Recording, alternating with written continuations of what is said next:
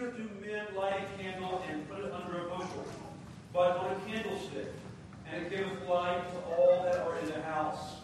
Let your light so shine before men, that they may see your good works and glorify your Father which is in heaven. A city set on a hill. When I began to prepare this message, I just went back to this passage and just thought about that phrase. And it was amazing to me how just thinking about that phrase, a city set on a hill, just filled me with inspiration. It's a picture of driving through the darkness and then emerging from the darkness into great light. For me, it reminded me of road trips as a child. See Anna back there. Coming back from Texas from some camp, or coming back from Arkansas at family's house, driving at night. And for me, the great sight was, we knew we were home. We're almost home. When you can see the new bridge, which is not a new bridge, it was the new bridge in Memphis, and it was shaped like an M, M for Memphis, and just seeing those lights and the skyline, reflecting off of the Mississippi River. And that wouldn't mean much for you. I know it's just Memphis, but for me, it was home. It was what I knew. It was my neighborhood, my house, my friends, my home, my family. It was the city set on a hill.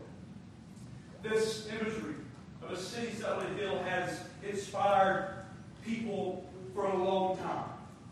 Much more than just Memphis. Much more than just what people are inspired by. These are the words of Jesus.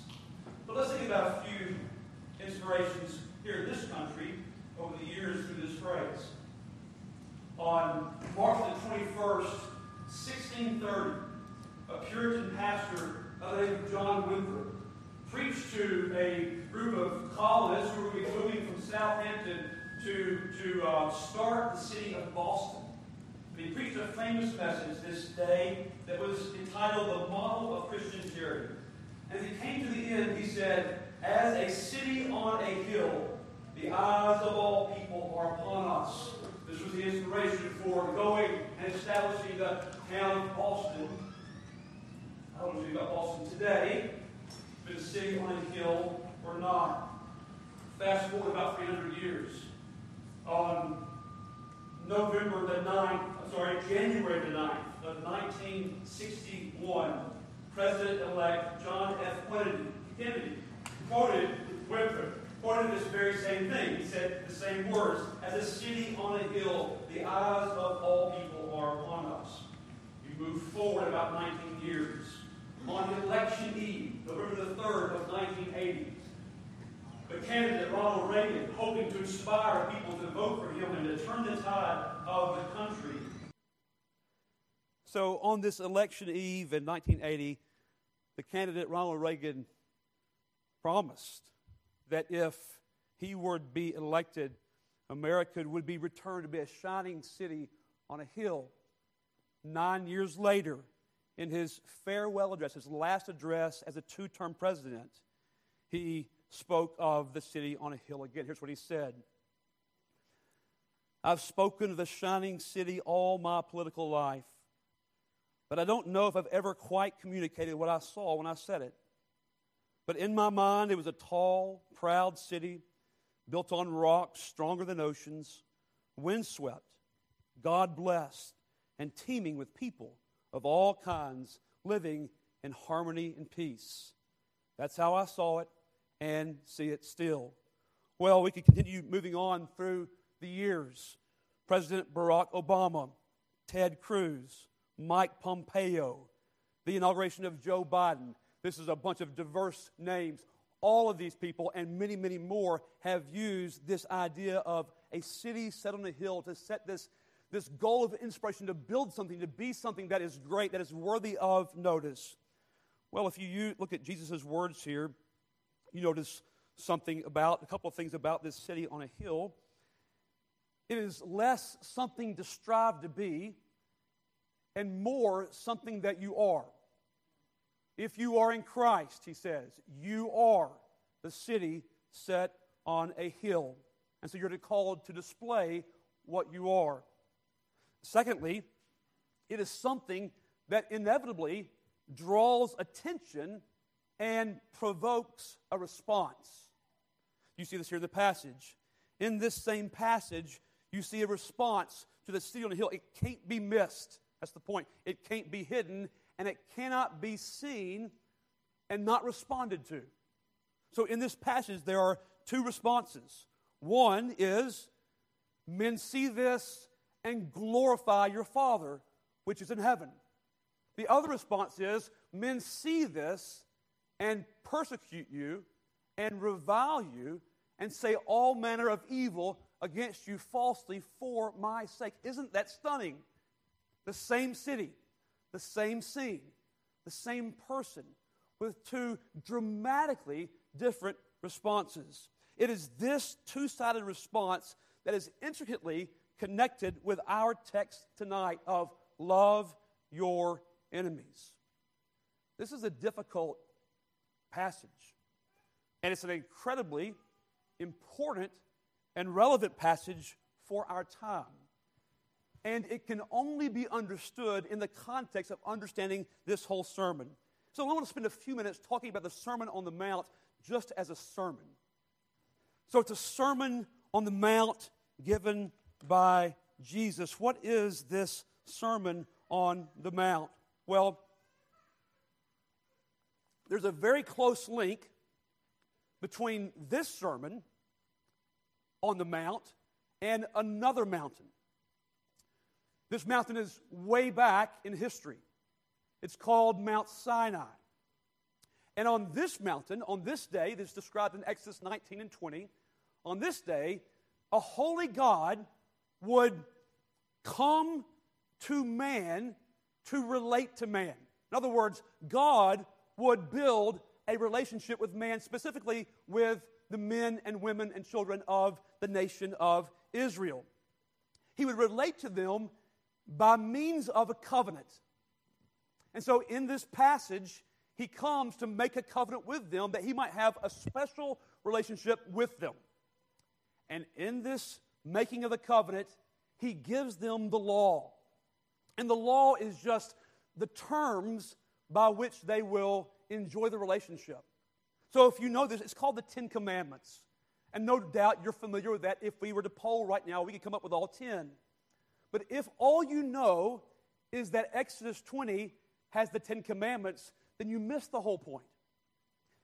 This scene in Exodus 19 and 20 is one of the most dramatic scenes in all the Bible. One of the most dramatic scenes in all of history. So God will meet with Israel through his mediator, a man named Moses. And he will give him the law, and Moses will give the law. He will share the message of what the law is, the terms of this relationship with the people. But before God will do this, God will say to the people, he will give them a warning. He would say, listen, before I come, I'm coming down to meet you. And before I come, I want you to spend 2 full days just washing yourself. Wash your clothes, wash your bodies, sanctify yourself before I come. And then, oh, by the way, when I come to the mount, but don't come to the mount. Strange, isn't it? Come to the mount, but don't dare touch the mount. If you touch the mount, you will either be stoned or shot through. But as it turns out, there was never really a need for that warning. Because when God came, here's a description. First of all, there's a trumpet. Well, that sounds nice, a trumpet playing. But it says this trumpet got exceedingly loud. And it got long, so it didn't just play one note or one song. It played, and it played, and it played, and it played, and it got louder and louder. And am I annoying yet? It got louder and louder and louder. And then the Lord descends to the mountain in a fire. And the mountain a real mountain begins to smoke. And the mountain begins to shake.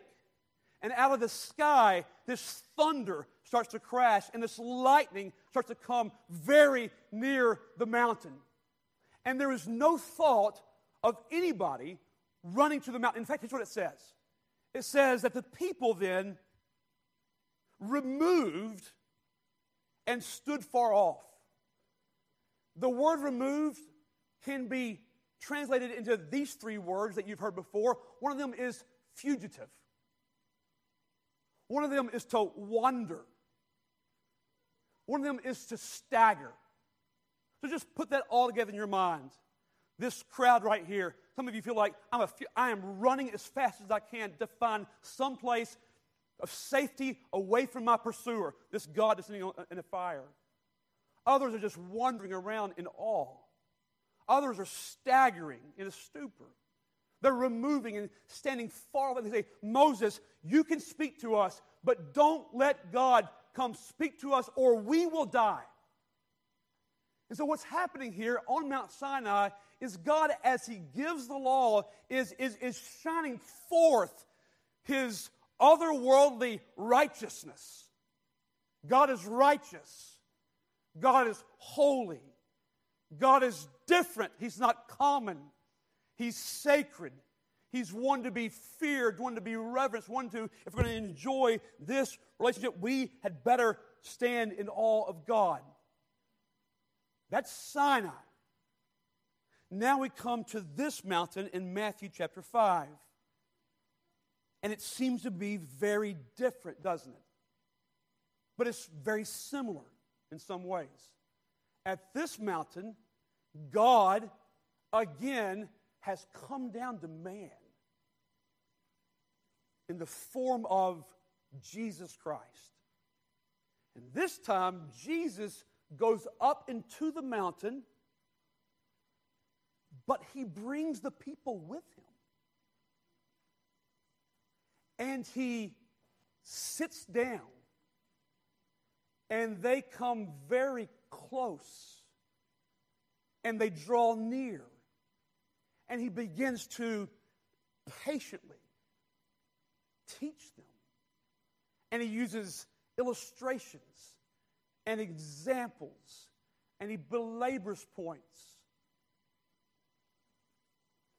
to make sure that they can clearly see what he's saying. It's a very pastoral, very familiar setting, isn't it? It's not one that immediately causes you to quake and to stagger away, to run as a fugitive from justice. This one, you say, okay, I can listen. He's quiet. There's no trumpet that's going off forever. He's making these. He's speaking in a calm voice. You see, what's happening here is that the teacher is both the mediator of the new covenant, and he also is the Lord our righteousness. So really, there's a beautiful, beautiful, beautiful contrast between the Sermon on the Mount and Mount Sinai, isn't there? But if you read this closely, or if you listen to any of the messages this morning and tonight, you will see that in some ways this passage is more alarming than Sinai. Isn't it? Here in Jesus Christ, who's the brightness of the glory of God. In Jesus Christ, we see the full illumination on what righteousness looks like. Even more full than we saw at Sinai with thunder and lightning and quaking and smoke and fire and trumpets and a very clear Ten Commandments. We see even more fully what righteousness looks like. And there's two things that you might note about this righteousness. This sermon is a heart-focused sermon, isn't it? From the very beginning this morning, blessed are the pure in heart. Blessed are those that mourn. Jesus is more interested in a true heart righteousness than he is in some ostentatious display of charity or of prayer or of other things that we would consider to be very, very good and righteous. It's as if he is raising the bar. He's not raising the bar, he's just explaining it better, or explaining it more fully to us, isn't he? But the bar sure seems to be raised. We heard the sermon just now. It's not enough not to do the physical, but what's happening at the heart level. And right in the middle of this raising of the bar, we come across our passage tonight, love your enemies, which may be the hardest saying in this sermon of all. He's requiring an impossible standard. To love not as man loves, love who loves you, but to love as God loves. To love without discrimination. To love even your enemies. To love the one who just smacked you in the right jaw early in the passage. And that's tough, but it even goes further than that. It's one thing to hit me. It's another thing to hit my wife.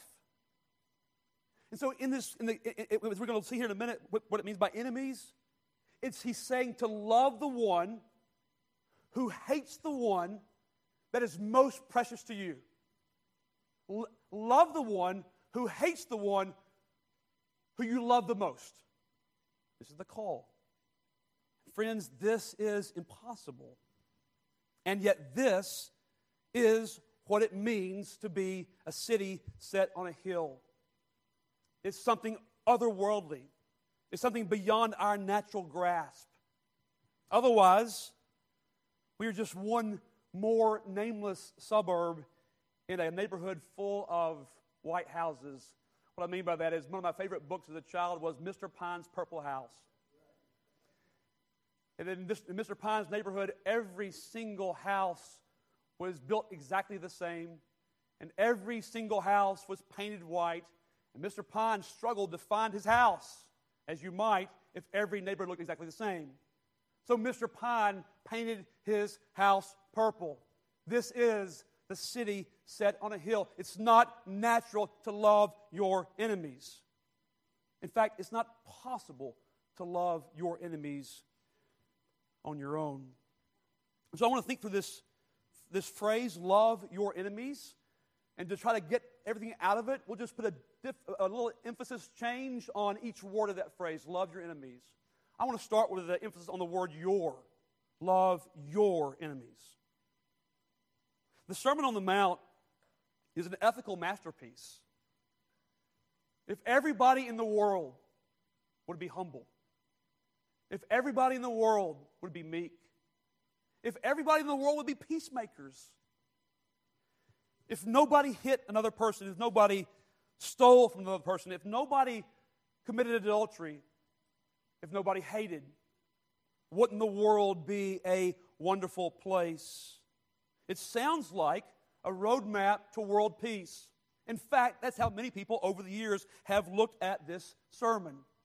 It's a roadmap to the world if we can just talk everybody into the obvious common sense benefit that would occur if we would all just adopt this sermon. The world would be a different place. Kind of reminds me of the Beatles song, Imagine. Imagine there's nothing to kill or die for. Imagine all the people living life in peace. Imagine no need for greed or hunger. Imagine a brotherhood of man. Imagine all the people sharing the world. But this passage is a big letdown, isn't it? Because this passage says that no matter how much you pursue peacemaking, no matter how humble you live your life, no matter how meek you may be, no matter how much you hunger or thirst after righteousness, world peace will never be achieved. In fact, you will never enjoy a life without enemies. The same Jesus who said, "Blessed are the peacemakers," in this sermon, says, "Love your enemies," meaning that you will have enemies. I can't emphasize that enough. It's very difficult for some of us to accept. If you are in Christ, you will have enemies. It's not just that they are enemies, but they are your enemies. In fact, the implication of Matthew 5, 10, and 11, and the passage in Luke, the corresponding passage in Luke 6, is that being united to Christ guarantees not only that you will have enemies, but they will not be dormant. But they will actively hate and pursue your harm. Listen to what he says in Luke 6:22. He defines their actions. They hate. That's just a disdain of the heart. I don't like you. But it goes further. They separate you from their company. You're ostracized. They reproach. That's the ugly word to your face. And then they speak evil. They tell others about it. They slander you.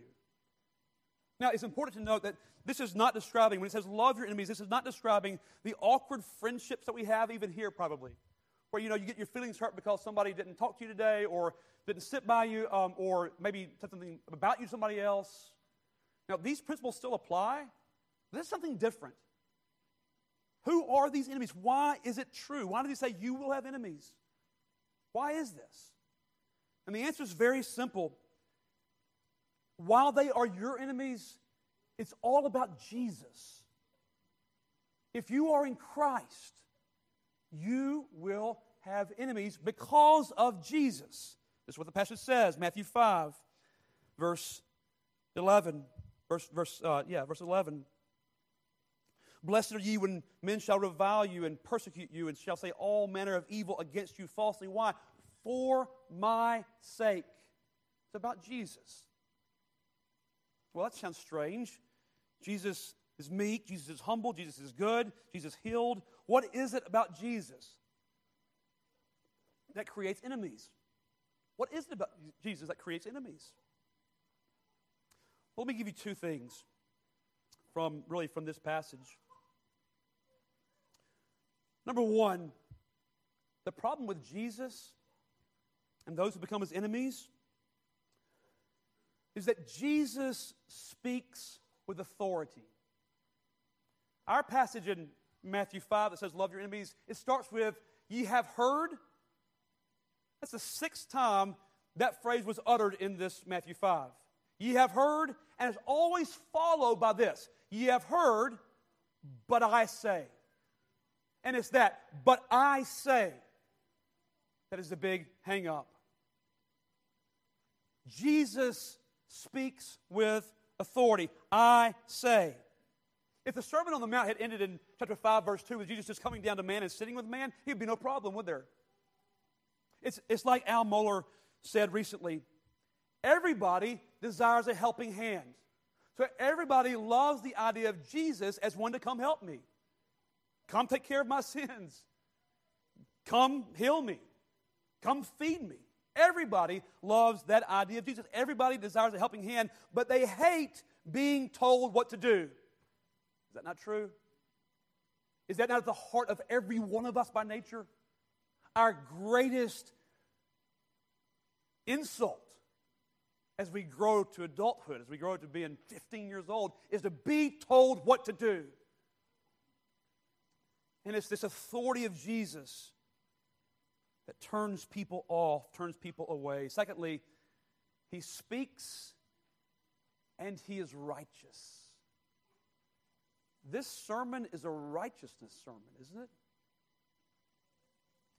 He's showing us righteousness, and in teaching or illuminating righteousness, he is at the same time exposing darkness. He lives righteousness. He exudes righteousness. He illuminates righteousness. He speaks righteousness. And all it does is just show how dark our heart is. And that is a problem. So that Paul would describe the enemies that Jesus is describing here this way in Philippians 3. Paul would say, these enemies are the enemies of the cross of Christ. What? why would anybody be an enemy of the cross? It's at the cross that Jesus stands and takes the penalty for what we deserve, right?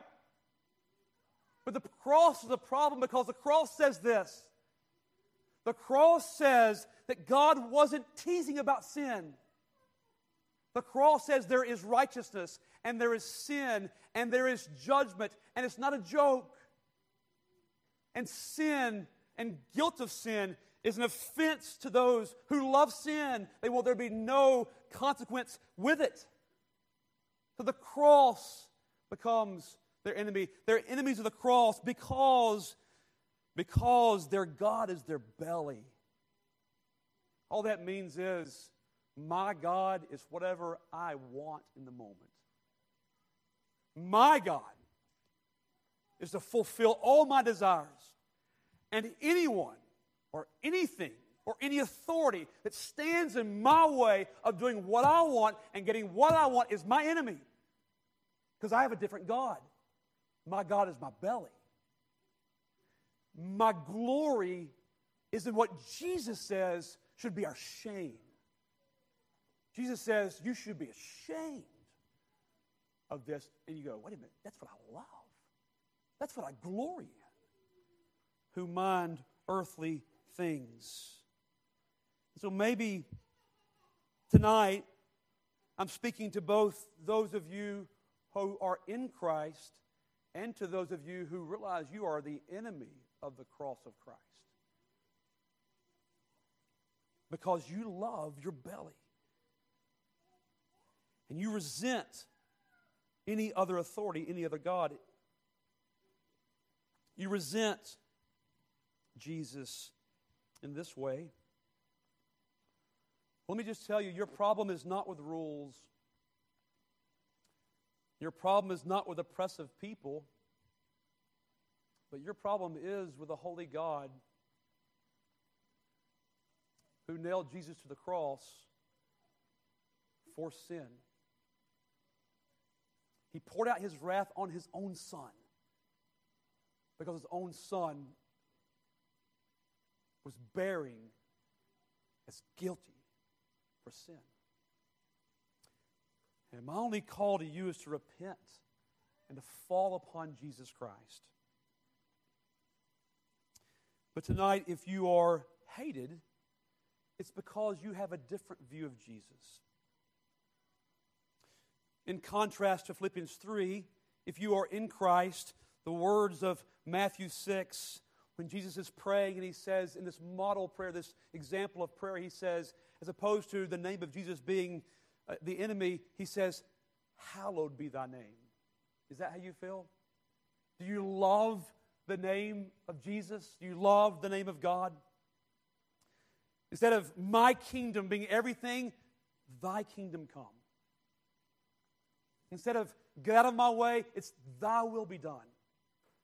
Instead of excusing or lauding or flaunting sin, it is seeking forgiveness for sin. Like later in Matthew 6, it's seeking his kingdom first over all other desires and concerns. And friends, whenever you have these two types of individuals, there is an inevitable clash. And so I must tell you tonight that one of the most important things that you can do is to accept the reality, if you're in Christ, accept the reality that you will have enemies. Otherwise, you will always be trying to comfortably live right in the middle of a war zone. You can't do that. You cannot live comfortably right in the middle of a war zone. There's a war between righteousness and darkness. Second emphasis. Enemies? Love enemies? You see, there are two kinds of people probably tonight here. The first I just described. You're very uncomfortable with the idea of having enemies. The second people will say, enemies? Where's my gun? You love conflict. You love to tout the fact that you know Jesus. And you're ready and armed to do war wherever, whenever, however. And the details aren't that important to you. Well, this comes and slaps us in the face, doesn't it?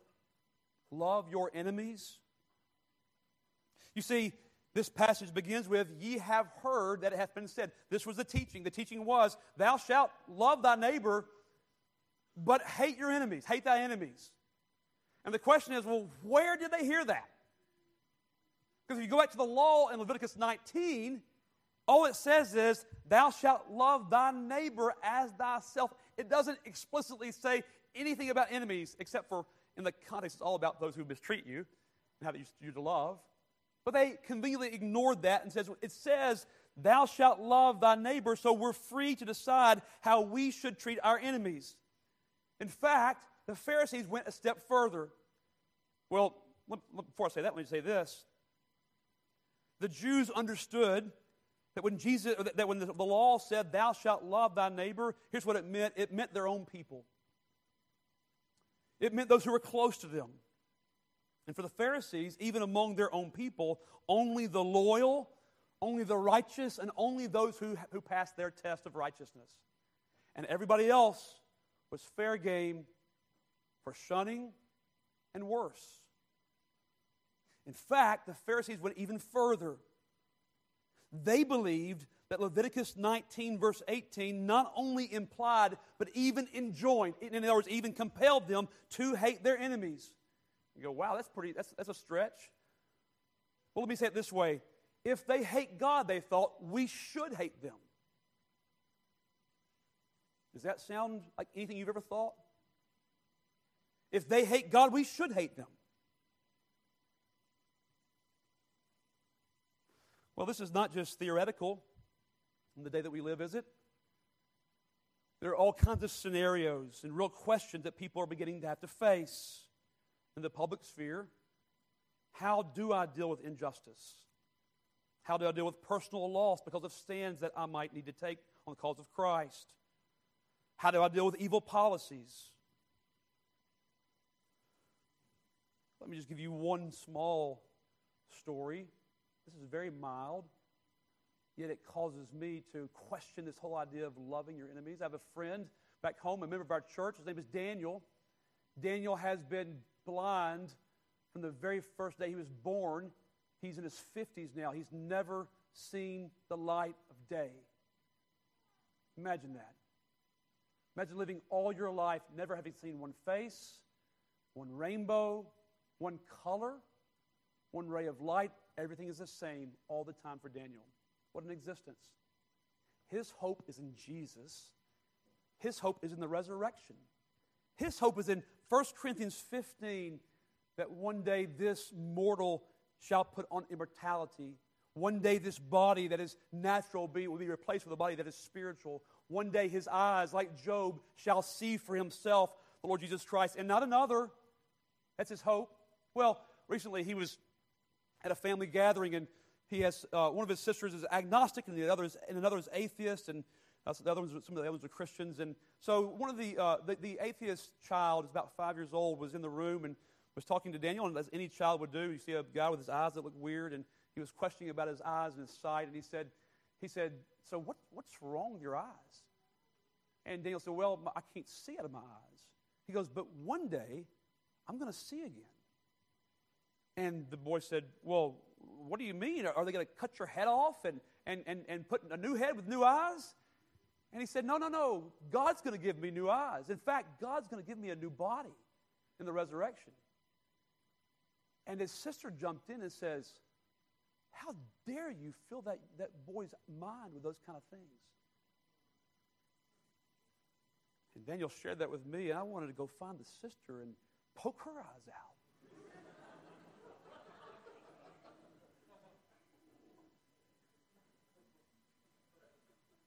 Friends, that is one really mild story of dealing with an enemy, isn't it? There are more opportunities. I'm not advertising this, but spend about 2 seconds on Twitter, on Libs of TikTok, that page, and you're astounded at the vitriol and the hatred that is gaining steam against the name of Jesus and the ways of Jesus and the people of Jesus.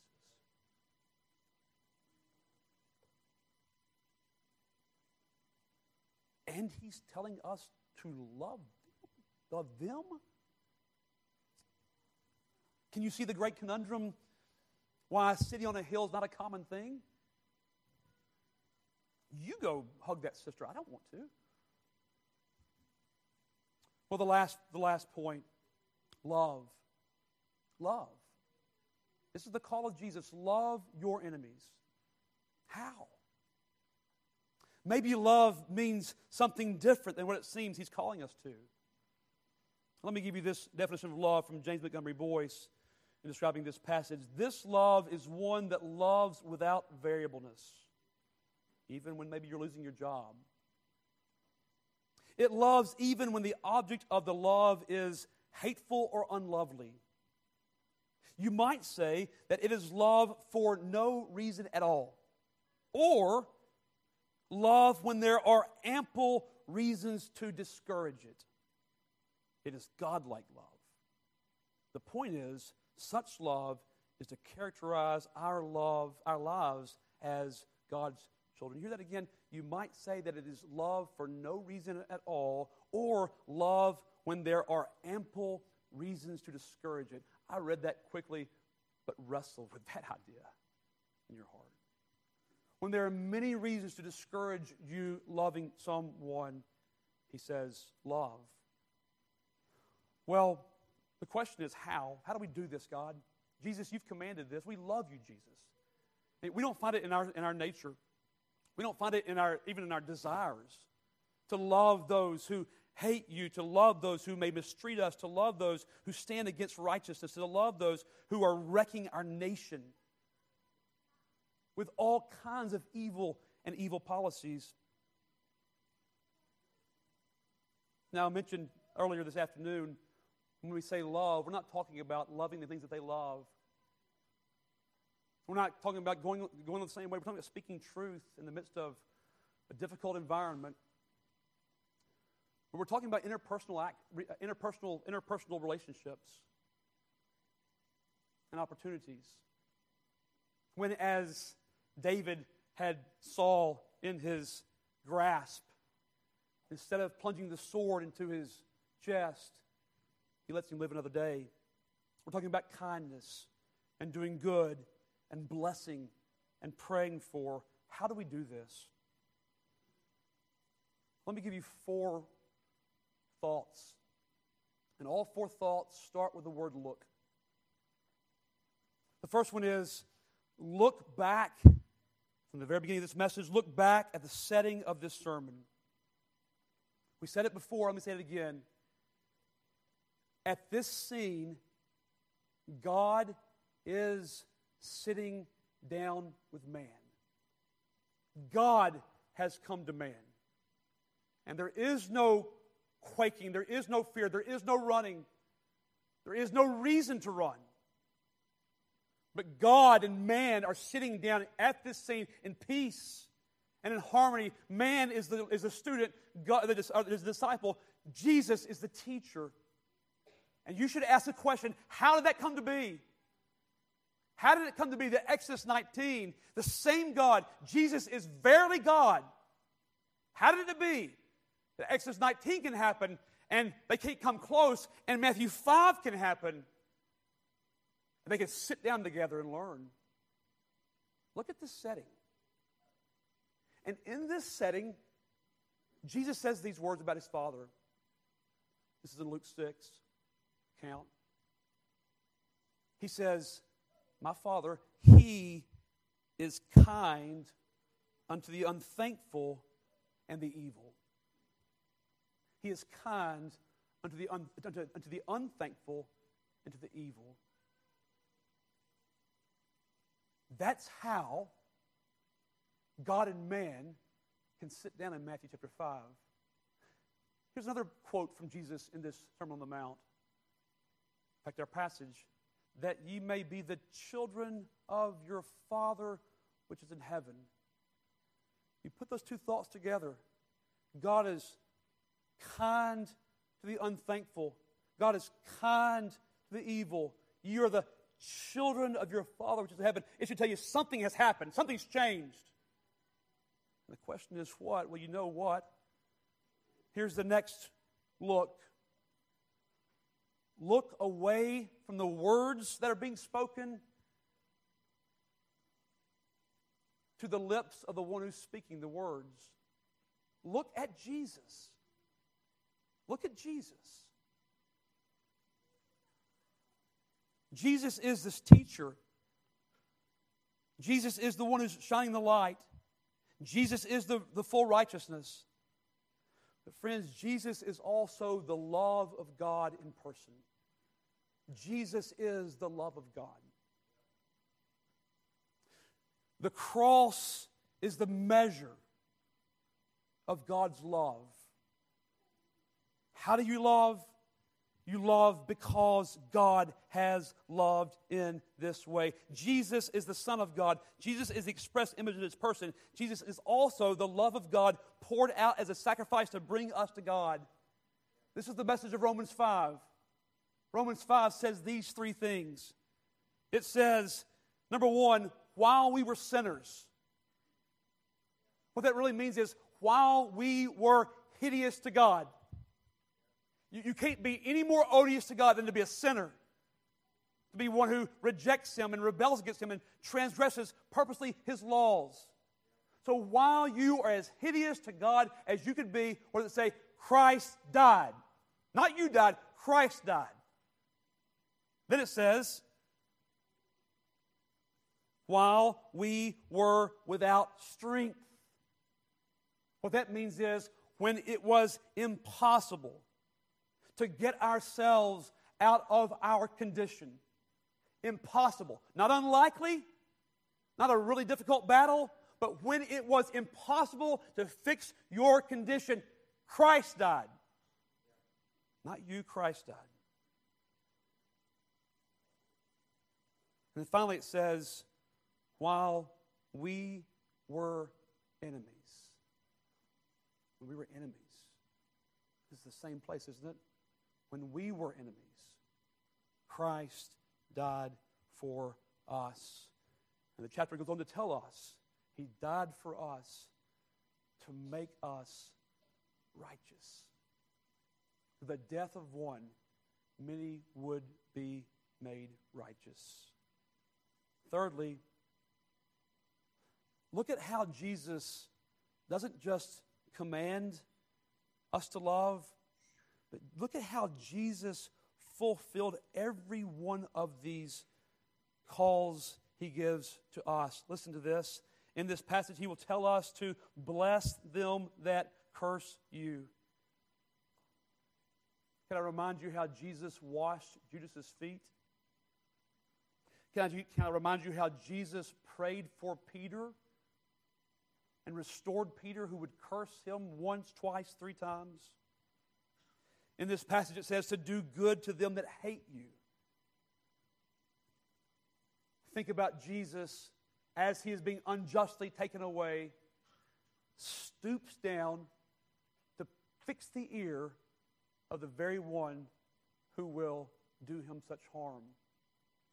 It's astounding, friends. Pray for them, Jesus says.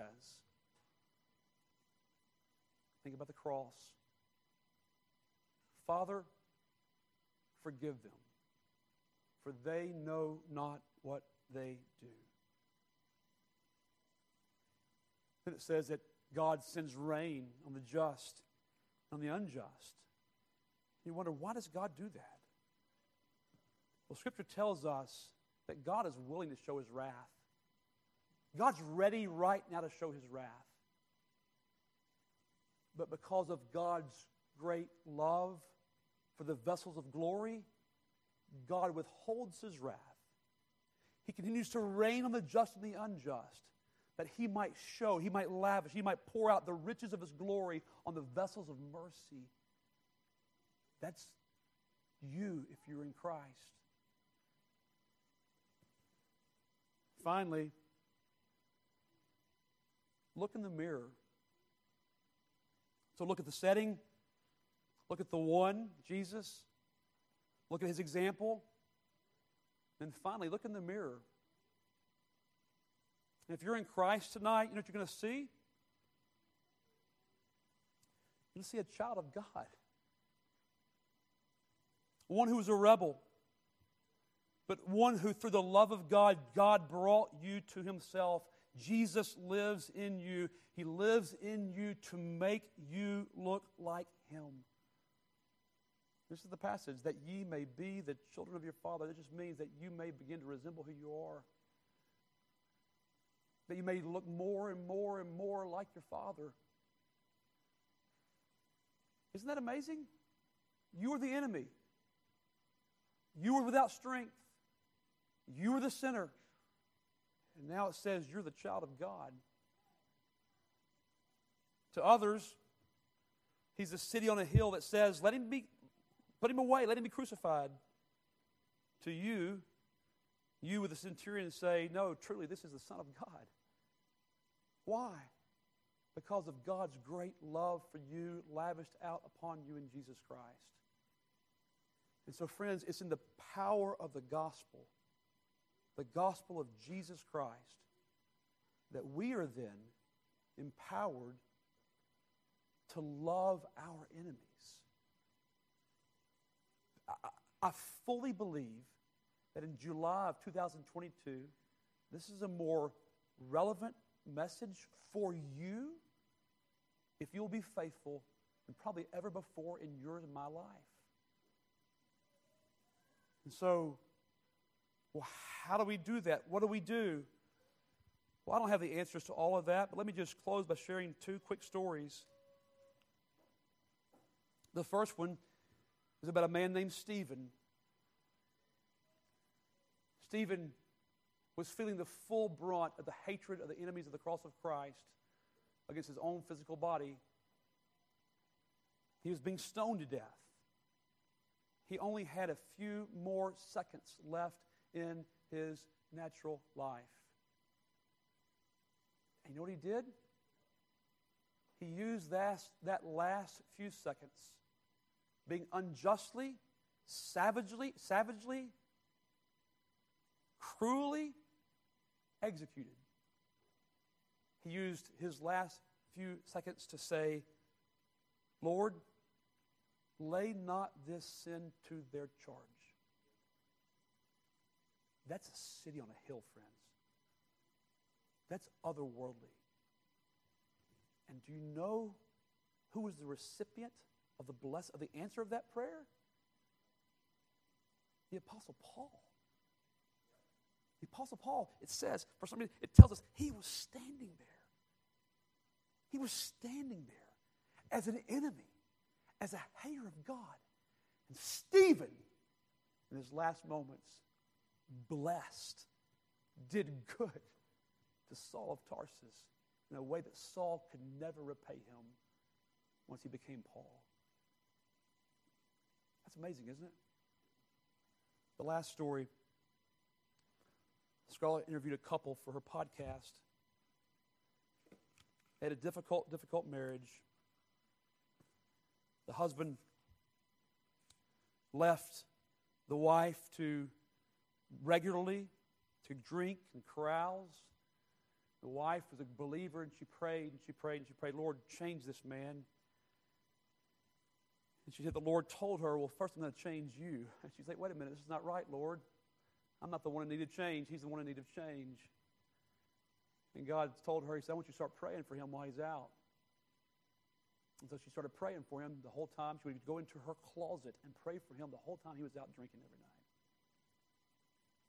And then she said, God told me that's not enough. I want you to have a warm meal ready for him when he gets back in. So she started doing that. That's otherworldly, friends. He didn't change immediately. But God changed him. God turned his heart. That's the whole goal of this. That ye may be the children of your Father which is in heaven, who's kind to the unthankful and to the evil. And so we, in our small way, are called to stand strong for truth and righteousness And even as we are standing strong for truth and righteousness, we, on the other hand, are bearing cups of cold water in the name of the Lord. We're doing good.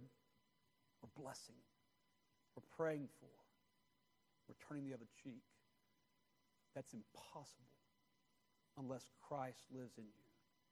And if Christ lives in you, and the power of the gospel is your greatest motivator, you are the city set on a hill.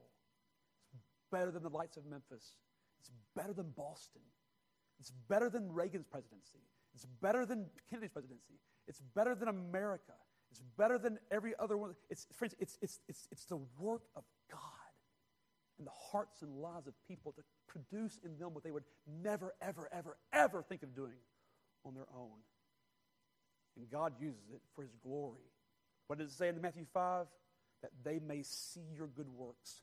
Paul from Stephen, this husband from his wife, they may see your good works. And the day of visitation, glorify your Father which is in heaven. May God bless you.